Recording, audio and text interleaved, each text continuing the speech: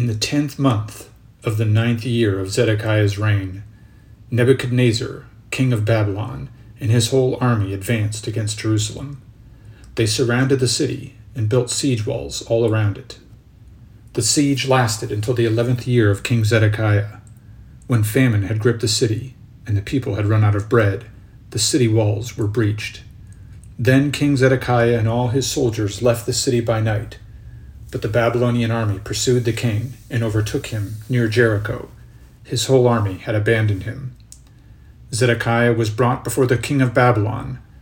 Nebuchadnezzar had Zedekiah's sons slain before his eyes. Then he ordered Zedekiah's eyes to be torn out. After he was blinded, Zedekiah was bound and brought to Babylon.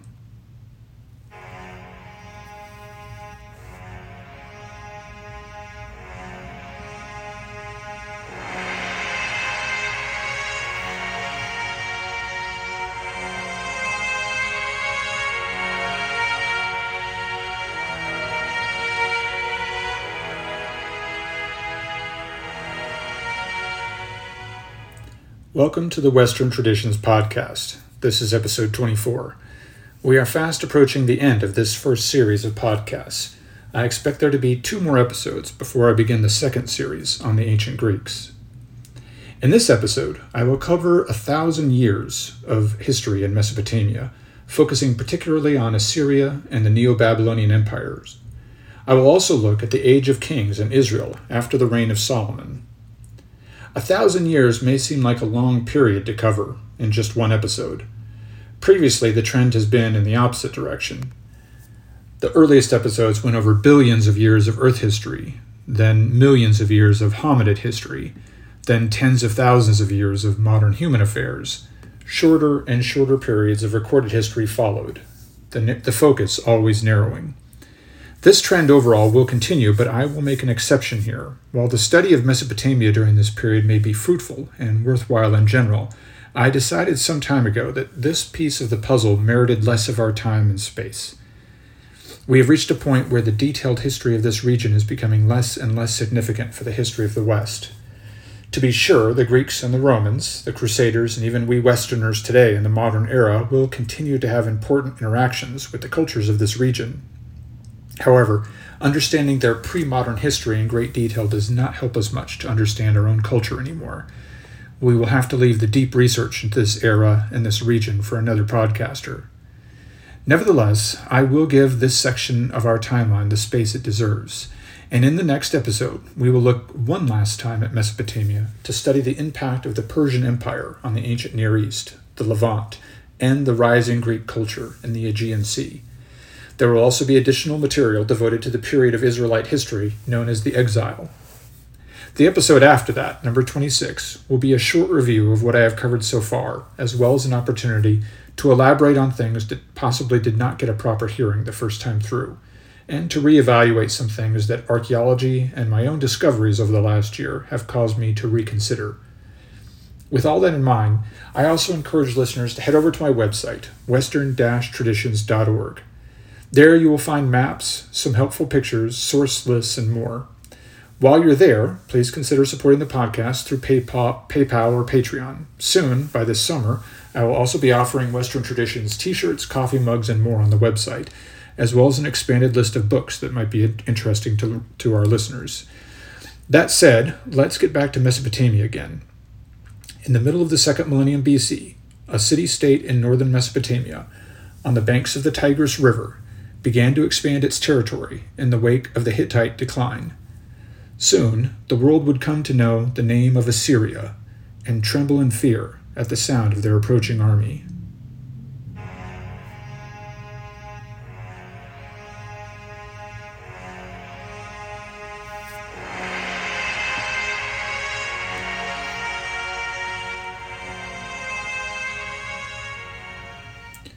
"300 miles north of Babylon, the city-state of Ashur sat on the banks of the Tigris River in the 2nd millennium BC.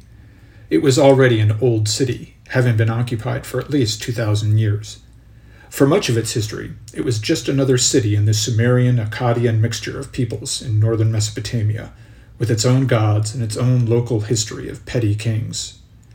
In the 14th century BC, though, amid the Mesopotamian disorder following the decline of the Hittite rule in Babylon, Ashur rose to the challenge and tried to fill the power vacuum. What came to be was something now known as the Middle Assyrian Empire, to distinguish it from a later incarnation of the same Assyrian power, which I will get to shortly. The Middle Assyrian Empire never matched Babylon in terms of power or influence, even though that southern metropolis had already reached a peak of decadence from which it would ever mark its character. But the Assyrians did manage to create a northern counterpart to Babylon, almost a photographic negative, and this pairing of polar opposites would characterize the Mesopotamian balance of power for centuries. The Babylonians were more urbanized. They were a commercial people. Merchants wielded great power in their society. The Assyrians, though, were more agricultural, more rural, with the proud, warlike, landed gentry being the movers and shakers in the political arena. After less than 2 centuries of dominating the political scene, though, in northern Mesopotamia, the arrival of the Sea Peoples in the Levant, which I described in an earlier episode, even though they were so far away, had its impact on Assyria and destabilized things once again. Assyria, like all the other regional powers after the Bronze Age collapse, would require time to find its feet again. Its kings would struggle for centuries just to preserve territory in northern Mesopotamia, until the rise of King Adad-nirari II in 911 BC. That king would begin an expansion of power that created what we now call the Neo-Assyrian Empire, and our focus is primarily on this incarnation of Assyrian strength. Who were the Assyrians? We often think of these ancient states as being composed primarily of one single race of people, one tribe that expanded its power, but nothing could be further from the truth. Just like it's also common for people to think of the United States today as something new in terms of its melting pot racial character, this again is a misperception of history. I have already shown how even the earliest Babylonians were not really a distinct ethnicity, but were already a mixture of peoples who had migrated into the area in multiple waves. And just so it was with the Assyrians, especially after they expanded their territory. They were an amalgamation of various peoples living in the Mesopotamian basin for millennia: Semites, Kurds, Hittites, Hurrians, Elamites, Mitanni, and so on. Diverse as their racial background may have been, though, the Assyrians did create a culture which would set itself apart from Babylon, which was also composed of some of the same peoples that formed the Assyrian polity. The Assyrians are remembered for being much rougher than the Babylonians. They were more militaristic, for sure. They are remembered for their cruelty in warfare, and for their treatment of prisoners, and for their warlike god, Ashur. Of course, all empires are militaristic to some extent. Nevertheless, even contemporaries of the Assyrians, used as they were to a much rougher approach to life, even they thought the Assyrians were particularly cruel. The Assyrians' own records of military victories attest to their love for cruelty. They speak of tearing out the tongues of prisoners, carving out eyes and blinding them, amputating body parts, castration, of feeding their victims' body parts to dogs and pigs before the eyes of the victims themselves.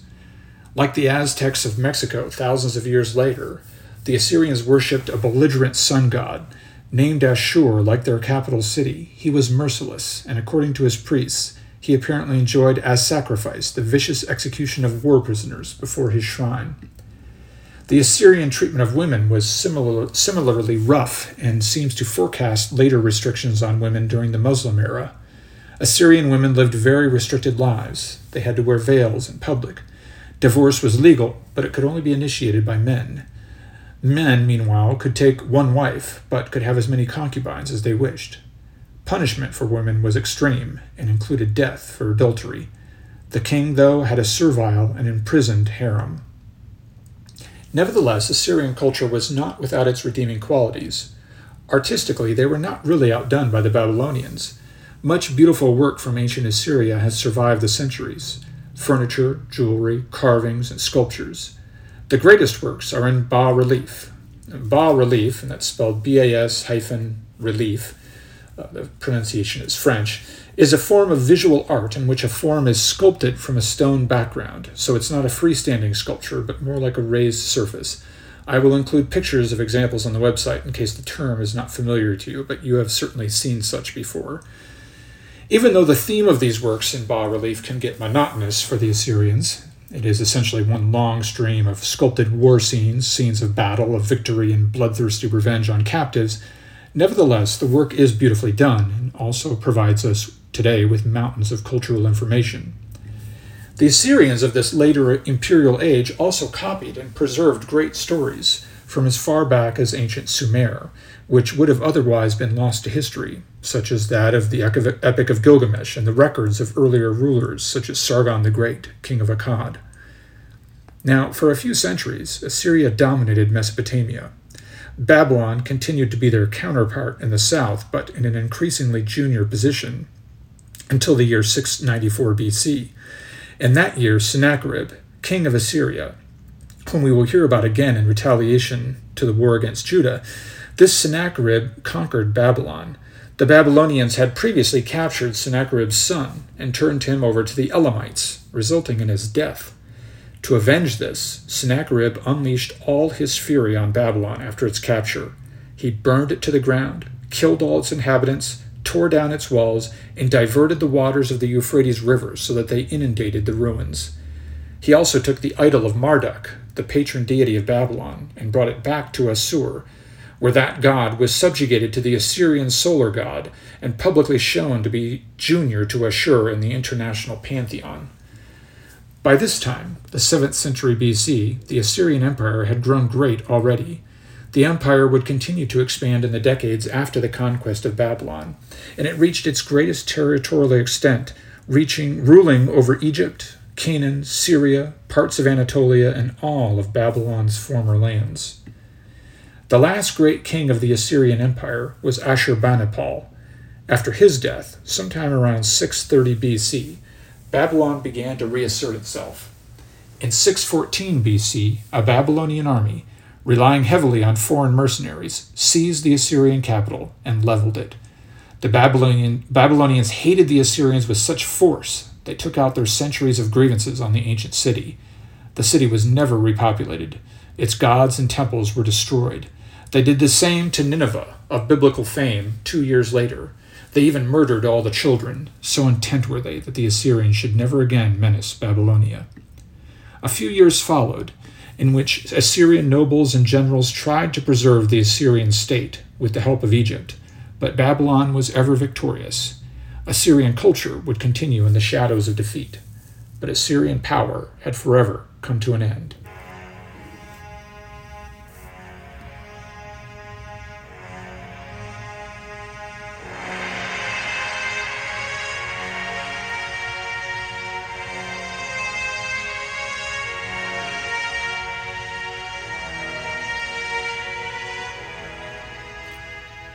Who were these Babylonians whose army crushed the Assyrian Empire so thoroughly? What was Babylon doing during the long period between Hammurabi and the rise of the Neo-Babylonian Empire? You may recall from the episode on Babylon that Hammurabi was a great ruler and lawgiver. He established a period of grandeur and power that lasted until the middle of the 2nd millennium BC, when the Hittites demolished the Babylonian hegemony in Mesopotamia. Nearly 1,000 years would pass before Babylon would securely regain a position of power in Mesopotamia. Nearly 1,000 years, it is hard to imagine. A 1,000-year interregnum. When you live in the United States, as I do, and your country has a national history of only 250 years and a cultural history of just a little bit longer, it is hard to imagine another culture for whom 1,000 years is just the space between two empires.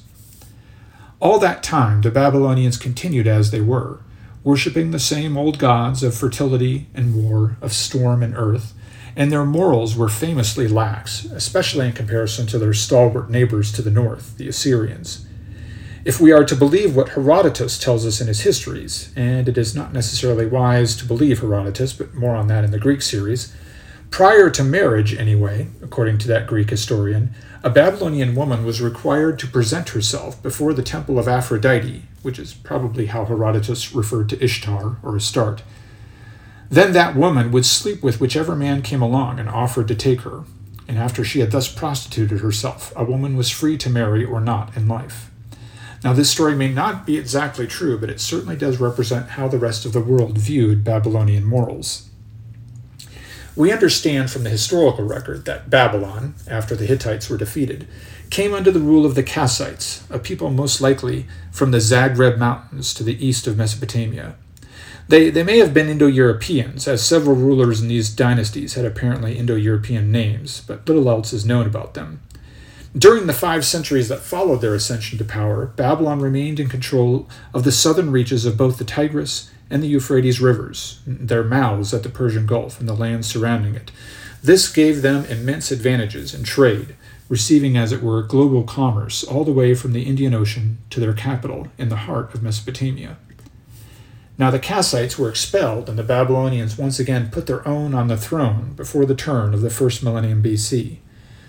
A series of weak, ineffectual rulers held power for 4 more centuries, suffering ignominious humiliation at the hands of the rising Assyrian power in the north, even suffering conquest of the immortal city, Babylon. For decades after that, Assyria would hold sway even over the south, as they had long desired. But the Babylonian nobility would bide their time. The general populace, having become overall too effeminate and too decadent to exhibit martial qualities, they hired soldiers from abroad, Medes and Scythians mostly, about whom we will hear more in future episodes. With these foreign mercenaries, the Babylonians regained direct control over the ancient heartland of Babylonia first. But they were not satisfied with this. No, with a surprising zest for victory, which they had not shown for centuries, the Babylonian ruling class pushed their armies farther into Assyria, smelling the blood in the water as the Assyrians struggled to adapt to an unknown situation, military defeat. Under King Nabopolassar, the Babylonians destroyed Assyria completely. Nabopolassar's son, Nebuchadnezzar II, would carry on his father's war and seize nearly all of the lands once ruled over by the Assyrians, minus Egypt, which would resume and defend its independence as soon as the Assyrians became distracted by the war in Mesopotamia. Now this same Nebuchadnezzar, whose name you may recognize from the biblical book of Kings and the book of the prophet Daniel, he quickly turned Babylon back into a wonder of the world. He raised high its walls, and he built an immense ziggurat, 650 feet in height. The Assyrians had managed to conquer the northern kingdom of Israel, which I will describe later in this episode, but they had been forced to turn away from the conquest of Jerusalem and its kingdom of Judah in the southern portion of ancient Canaan. Nebuchadnezzar was happy to take up the challenge and succeed where the Assyrians had failed. He conquered Judah, sacked Jerusalem, and exiled its surviving inhabitants, bringing many of them back to Mesopotamia. Now this was a very effective way of defeating an enemy without simultaneously bringing about the loss of all its people. It was a more humane way of treating your enemy, compared to outright slaughter, though it was intended to be culturally destructive. People, you should realize, were resources in the ancient world. What good would it do to destroy all the people in a land that you conquered, if you then had to let the land return to the wilderness because there was no one to till the ground and keep the territory civilized? Using exile, you could move one people out and move another in, possibly colonists. The exiled people could be moved to another part of the realm where they could practice their trades and contribute to the economy, but they would not be a military threat, displaced from their homeland and surrounded by strangers. The idea, really, was to force a melting pot situation, to allow the captured peoples to blend into the surroundings over the generations and become a part of the general populace without a conflicting loyalty to another culture. That this did not work entirely with the Jews was an exception and not the rule. The Neo-Babylonian Empire did not last long, great as it was to become in such a short time. Perhaps we can see the root causes of its eventual fall in the very way that it rose to power, by relying on foreigners to do the dirty work of military conquest. It could really only be a matter of time before the vigorous men constituting such armies looked with disdain on their decadent rulers, and decided to take power themselves. In the middle of the next century, after less than 100 years of empire, they would begin to lose portions of their empire to the Medes, who had originally helped them rise to power. And in 539 BC, the Persians, new players on the political and military scene of the Mesopotamian, would utterly defeat Babylonian forces at the Battle of Opis and found the Persian Empire, which would become in a short time the largest empire ever to have existed on Earth.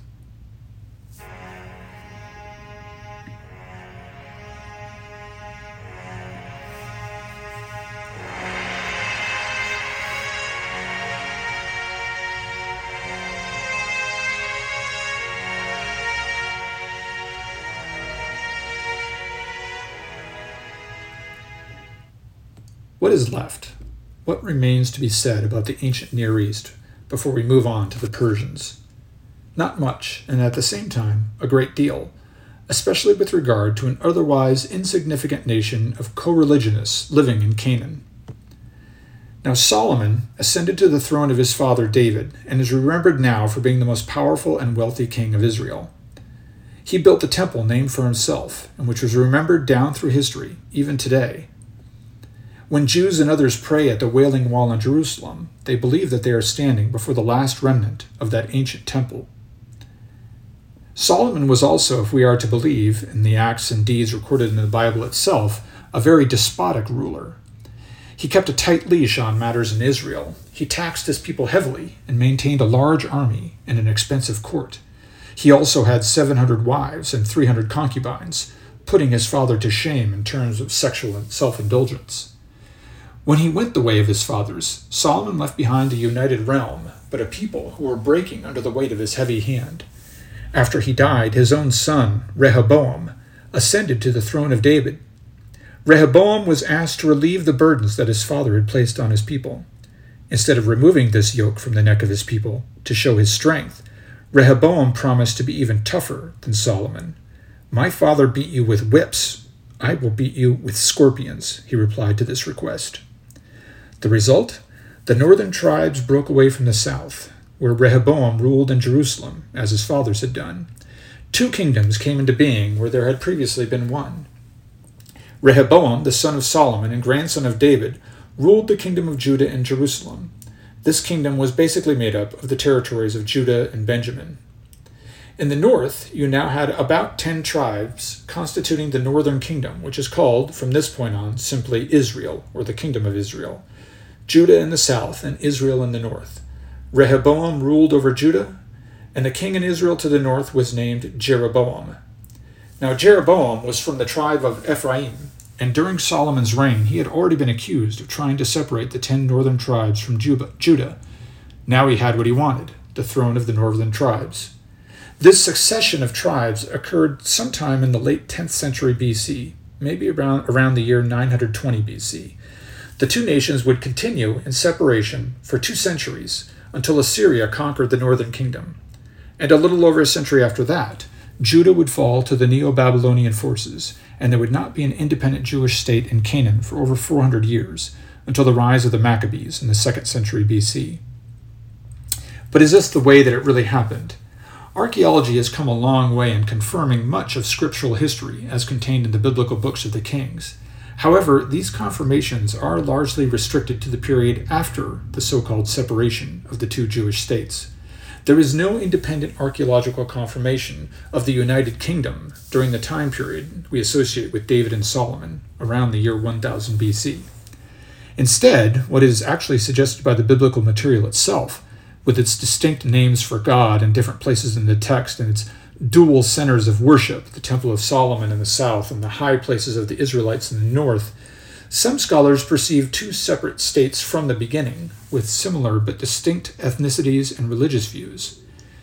Somewhere in all this there may be an explanation for, let's say, the Exodus story, and for the numerous double stories found throughout the first books of the Bible. For instance, there are 2 versions of Abraham offering up his wife as his sister, or the 2 versions of the creation tale found at the very beginning of the Bible. There are many other examples of tales recounted in 2 versions in Scripture. Perhaps this is due to the mingling of 2 similar but different traditions from the northern and the southern kingdoms. So the biblical story gives us a tale of a united Israel in the deep past, in the dark ages of the Bronze Age collapse. And this is followed by an unfortunate political rupture. Now, archaeology and a close reading of the biblical text suggests to us the possibility that the 2 states were always more or less separate, if at times closely allied, and that each had its own version of cultural history, which resembled the present biblical text, but was probably not identical with it. So how does all this play out then? How does the history of the 2 kingdoms unravel? I won't get into too much detail about the reigns of petty Canaanite kings after we have already so heavily adumbrated the material given to mighty rulers such as Ramses II and Hammurabi. The 2 states survived the 9th and 8th centuries primarily by maneuvering between the great powers to the east and west of them, Egypt, and Assyria, as well as maintaining a constant struggle against local opponents such as the Philistines, the Moabites, the Ammonites, the Edomites, and so on. Sometimes the two states are allied with each other, and other times they form separate alliances with opposed powers and become enemies. During one period, Judah was essentially a vassal state to the northern kingdom of Israel. But as the Near East recovered from the Bronze Age collapse, there was no stopping the slow creation of empires, of mega-powers that consumed the petty states surrounding them until the entire region was essentially under the control of 2 or 3 superpowers. We have seen this pattern continue on into the present. Just take a look at the recent Cold War and the division of virtually the entire globe into 2 political blocs centered around the United States and the now defunct Soviet Union. So Assyria eventually defeated Israel, exiled its peoples, and carved up its territory. The conquering king of Assyria, Sennacherib, chose to bypass Judah and to take over Egypt. Judah was saved from Sennacherib's army after a long siege when many thousands of the Assyrian troops died very suddenly. According to the Bible, it was the will of God that killed all the men. Perhaps, like the Egyptian firstborn were all killed in one night prior to the Exodus. Research suggests that the troops may very well have died from one of the many diseases which, prior to the modern period ran rampant through army camps. It's a little-known fact, but prior to the Second World War, most war deaths actually came from diseases acquired in camps. Most casualties were not battle deaths, but disease mortalities. So the events in the siege surrounding Jerusalem are not all that unlikely. Nevertheless, Judah only just squeaked by and managed to continue a tenuous existence for another century, choosing its alliances carefully. In the end, the Neo-Babylonian Empire could not be resisted, and the city of Jerusalem fell. The temple was ransacked, the walls thrown down. The people who survived the siege were largely removed to the Mesopotamian heartland to begin life anew as subjects of the king in Babylon. I will relate the story of their exile and their eventual return in the next episode on the Persian Empire. As the two kingdoms, Israel and Judah, struggled to survive for those few centuries, their story concerned more than the squabbles of minor kings, though. During this time, they also produced some of their greatest prophets, whose acts and whose written works would contribute substantially to the foundations of Western literature.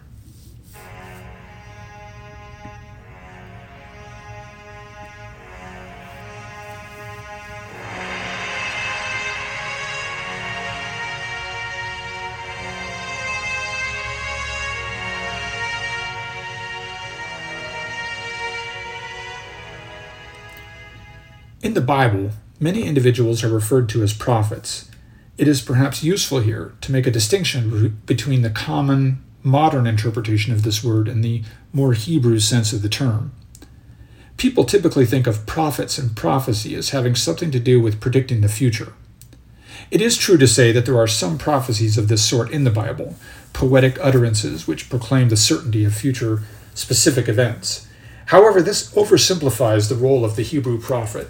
In reality, his or her role is to interpret the present will of God, to explain to the people what God is trying to tell them in the moment, to help them make decisions that will align their will with his.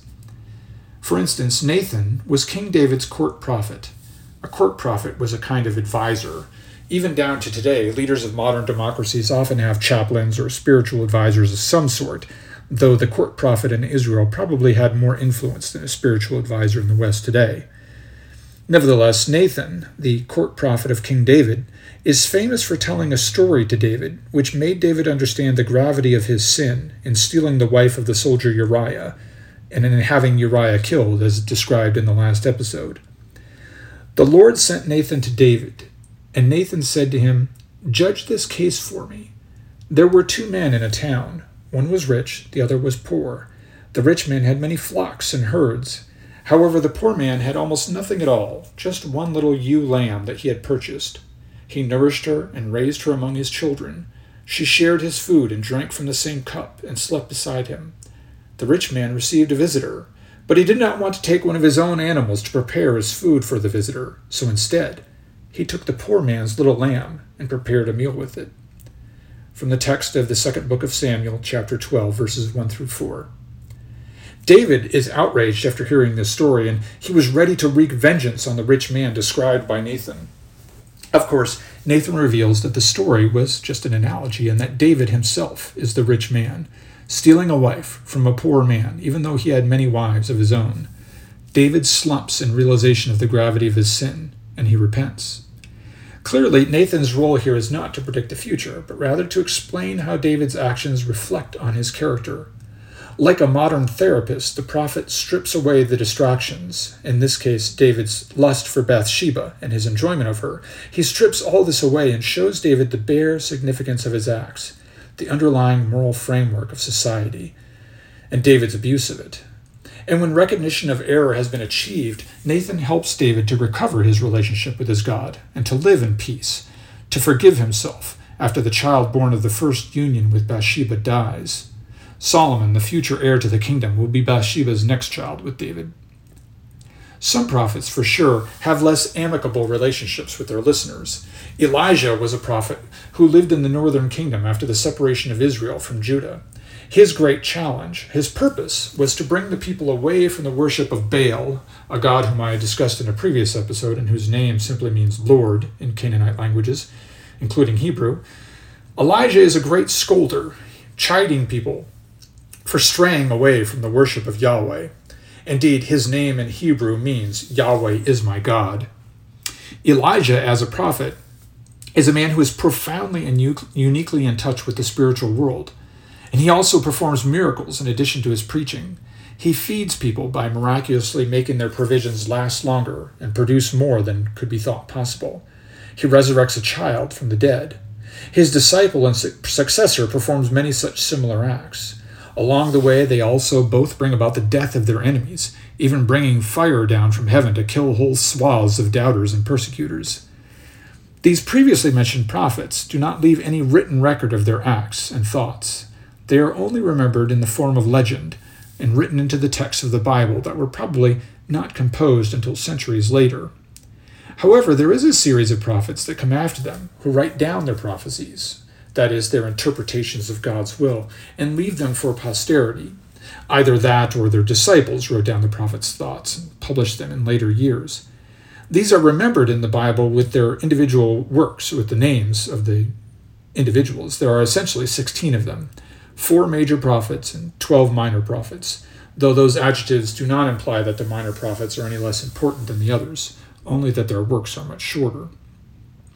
Among these prophets are those with whom you may already be familiar, even if you do not read the Bible, because we continue to use many of their names today: Isaiah, Daniel, Jeremiah, Amos, Joel, etc. And what is their value to our Western traditions? Well, to begin with, they all experience or foresee the eventual downfall of their society and try to counsel the populace as to how to ride out the storm. This is the function of the prophet exemplified. Foretelling the future is of little value if you can't change the future, if God has already determined it. However, the prophet can perform a valuable function if he can tell you how to weather the storm. So the writings of the prophets have their value as philosophical documents in the Western traditions. They are also frankly political at times, advising for or against certain foreign alliances. Now, it might be natural to expect the prophets to be Israeli nationalists, spouting jingoistic rhetoric in support of Yahweh and his chosen people, but nothing could be further from the truth. Take Jeremiah, for instance, whose recorded prophecies constitute the second largest book of prophecy after that of Isaiah. Jeremiah's main role seems to be in counseling the ruling class of Judah to accept that they cannot sustain themselves as a singular power in the Near East, and must accept humility and subjugation to foreign powers in order to retain any hope for the integrity of their community. This famous prophet was then seen as a traitor by many of his peers because he refused to put blind faith in his king and his country.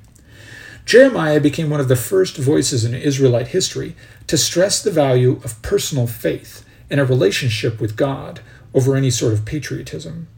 In prior times and in other cultures, to identify with one's God meant simultaneously to identify with one's culture, one's city-state, one's king.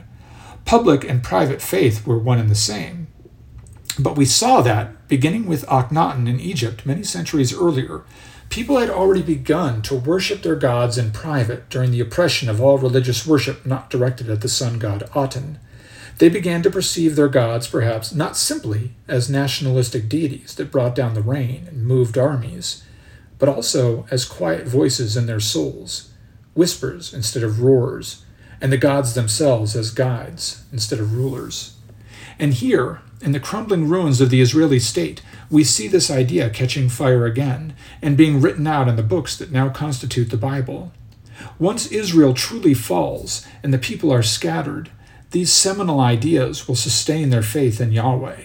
How many ancient faiths, ancient cultures were lost amid the chaos of military defeat and civilian exile in the days of these Near Eastern empires?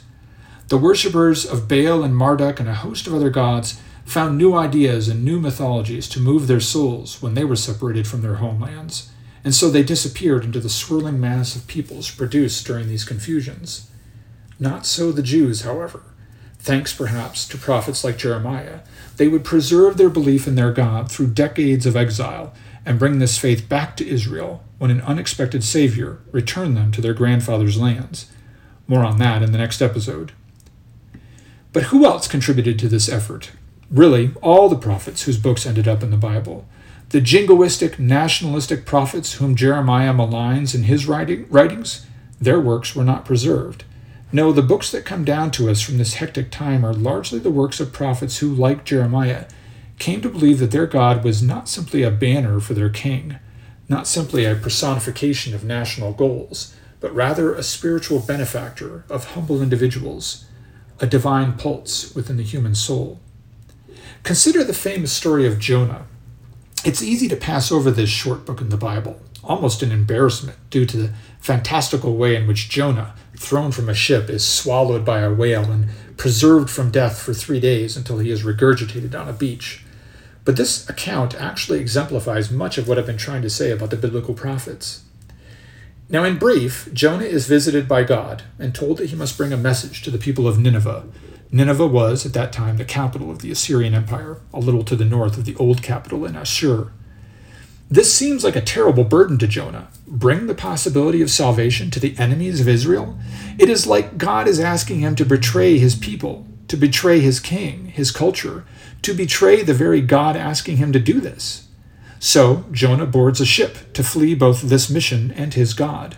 Remember how I have explained before that people usually thought of their gods in relation to places, as limited to certain locales or even to certain realms of human activity. Jonah displays this limited belief in his God, thinking that a little geographical distance from Israel will solve his problems and let him live in peace. Sensing that Jonah is a curse upon them, that his angry God threatens their lives, the sailors of the ship throw the reluctant prophet overboard. He is swallowed by a whale and lives for 3 days inside the beast until he is vomited onto a beach. Jonah reconsiders disobedience to a God with such a long reach and travels overland to Nineveh to carry out his mission. In Nineveh, Jonah preaches repentance, and to his surprise, his horrible enemies, all of them people of the wicked Assyrian Empire, to a man they all repent and are saved. God does not destroy their city as promised, since he pardons all who seek repentance without respect to race or creed. Dumbfounded and a little disappointed, Jonah sits beneath a tree and waits to die until God comes and has a conversation with him, explaining how he loves all the men, women, and children that he created, not just the Jews. Remember in the final episode on Egypt how Akhenaten described in a poem that his god Aten had created all things and all people, not just Egypt and the Egyptians. Here again, we see the same sentiment, centuries later, flowing into Jewish theology. God is the God of all, not just of one people. Though Jonah is remembered as a prophet, there are no prophecies in the book as we moderns would consider prophecies, that is, clean-cut predictions of the future. No, he is a classical Jewish prophet, not interested in telling people so much about the future, but rather explaining to them what God wants now, not later, and how actions in the present will determine outcomes in the future. This is what Jonah does as he walks the streets of Nineveh, the Assyrian capital. He tells people to repent in order to avoid disaster. And Jonah is just another step in the journey to the understanding of personal spirituality that we have in the West today. While religion may be made public and demonstrated in processions and parades and in books and film, it has its greatest impact in the personal realm. It is something primarily regarded as private, something that stirs your soul and causes one to look inward, rather than rousing one to an outward display of devotion or fervor. Of course, public displays of faith still exist, but the trend has ever been, since the time of the prophets, for faith in the West to become something more interior than anything else, to become a journey of the soul rather than the body. Now, this trend does not continue from the chime of Jonah without reversals, without interruptions or contradiction. Certainly, even over 1,000 years later, in the Crusades, for example, we will continue to see religion and faith as something expressed in deeds, expressing allegiance to political and cultural entities. And even today, there are many ways in which religious faith is tied to an outward group identity. But more than ever, Western spirituality focuses on the individual, on reconciling oneself to the universe, to God, even among those who do not follow traditional Christian beliefs, even those who do not believe in any God at all. There is a desire to explore the quiet world behind our own eyes, and to find more significance there than in the fleeting pleasures and pains of the outside world. And this religious attitude can be traced back to this change in Jewish spirituality over 2,000 years ago.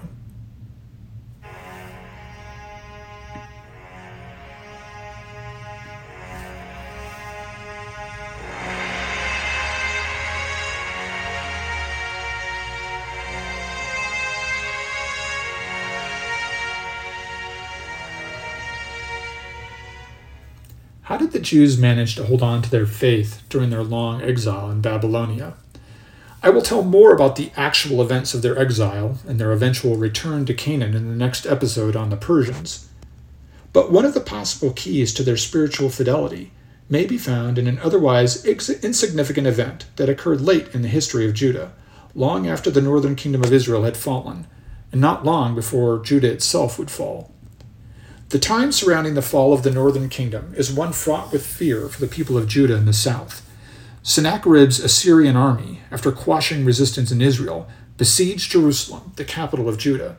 Jerusalem escaped occupation when the Assyrians succumbed to disease and retreated. Nevertheless, Judah was not really victorious and eventually became a vassal state to the Assyrian Empire, unconquered, but not exactly free either. Hezekiah, king at this time, is remembered as being one of the good or holy kings of Judah. Hezekiah is praised in the biblical text for being faithful to God, even if he was not the victorious warrior that David was. Increasingly, the biblical text will praise his virtue over all others, the virtue of any man who chooses not to be a great warrior or king, but to remain loyal to God under all circumstances. Hezekiah, counseled by the prophet Isaiah, and possibly in response to both his kingdom's near ruin at the hands of the Assyrians and a nearly fatal illness that he just barely survived, Hezekiah launches a limited religious renewal in Judah. He forbade worship in the high places, he cut down the sacred poles that people went to worship, and even destroyed the bronze serpent that had been crafted during the Exodus and was used by Moses and Aaron to heal sojourners bit by snakes in the desert. Apparently, though God had commanded the serpent to be made, it had become an object of worship that distracted from the pure worship of the one true God. And we shall see this sort of iconoclasm again in the early Middle Ages among the Greek Christians and among the Muslims and among the Protestants of the early modern period. After Hezekiah, some kings give in to the passions of this world. They permit a resurgence in paganism. They sensually indulge themselves shamelessly in court and so on. Or at least the writers of the biblical text would have us believe so. And then there is another time of renewal. In roughly the year 640 BC, there comes to the throne a young king, whom the biblical writers would also revere. His name was Josiah. He came to the throne at a young age, just 8 years old. His father had been Ammon, who had ruled only 2 years before being murdered by conspirators, who were then later murdered themselves. At least so it went, according to the biblical text. According to the brief passage about Ammon in the Bible, he worshipped idols as his father had done. His father, Manasseh, who reigned for 55 years, was also famous for his wickedness. Ammon's young son, Josiah, was then elevated to the throne sometime around the year 640 BC. His realm was just barely hanging on to a precarious independence, unconquered by the Assyrians but not truly free, surviving in the mountains of southern Canaan only because the Assyrians were occupied elsewhere, especially in Mesopotamia where, at this time, the Babylonians were making their first attempts to throw off their own servitude to that empire. After some 18 years on the throne, when he was fully into his adulthood, Josiah decided to embark on a religious reform of his small domain. Convinced that Judah's troubles could be related directly to its people's lackluster devotion to Yahweh, he melted down all the gold and silver items remaining in the Temple of Solomon, and with those funds he paid craftsmen to make repairs to the temple structure. Now during the repairs, the biblical text reports that the high priest of the temple, Hilkiah was his name, Hilkiah discovered what he called the Book of the Law. This was brought to the king and read to him. Now biblical scholars have long speculated about what this book might have been, since it is reported further in the Bible that the book contained, among other things, a list of curses that would befall the people if they did not follow their God faithfully.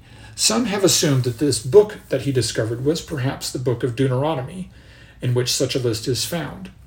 Others have thought that it was the entire Torah, the first 5 books of the Bible, written by Moses himself according to legend, and rediscovered at this time in the temple. Less credulous readers suspect that no such book was found, but rather that the high priest Hilkiah, or some others in his entourage, actually wrote the book. Indeed, they believe that the actual book of Deuteronomy may be Hilkiah's creation, derived from earlier books in the Torah and from oral traditions, with perhaps a touch of menace thrown in by Hilkiah in order to motivate his king and the people to reform their ways.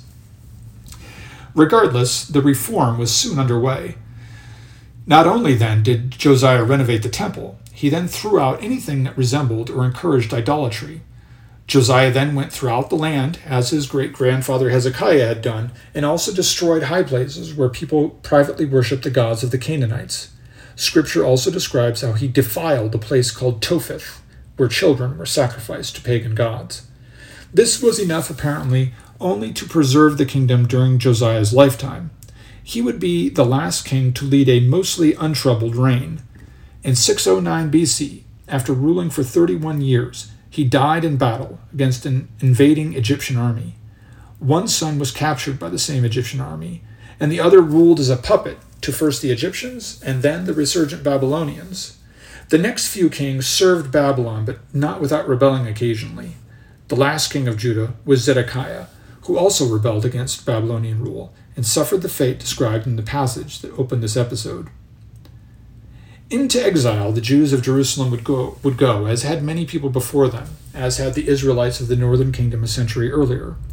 One key difference about the exile of the Jews from Jerusalem at this time, though, distinguishes them from perhaps all other exiled peoples in ancient history. Thanks to Hilkiah, the high priest, and Josiah the king, they took with them a faith now codified in a book. Perhaps this was the key, or one of the keys, to the survival of their religion amid the turmoil and chaos of the conquest and exile. Perhaps it was also the religious renewal initiated by King Josiah just a generation before they were led away in chains. And by this time, many of the prophets, or their disciples, had preserved their poetic utterances on the relationship between the divine and the human in writing as well, and these prophecies were also carried into exile with the Jews, where they would be read by the waters of the Tigris and the Euphrates, and used to remind the exiles and their descendants that they had not always been strangers in a strange land, but had once lived in a land of their own, a land of milk and honey, far to the west, where the sun set every day on Jerusalem. And they had worshipped their own God, their very own God, whom they could remember by reading the scrolls that they had brought with them and passed around in their synagogues, the humble meeting houses where they gathered to worship their forgotten God in small, quiet ceremonies, so unlike the orchestrated rituals of the ruined temple.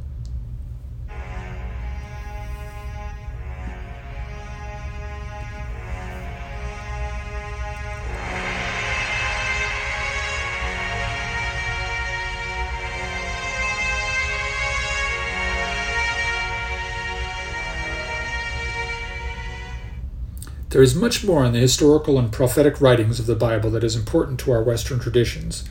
I will tell more about these things in the next episode, when I relate the events of the Jewish exile and their humble return to their homeland under Persian rule in the 6th century BC. For now, just as the Jews' ancient homeland in Canaan was conquered by foreigners, so too do all the lands of Mesopotamia, Egypt, and Anatolia experience foreign conquest. The Persians are coming.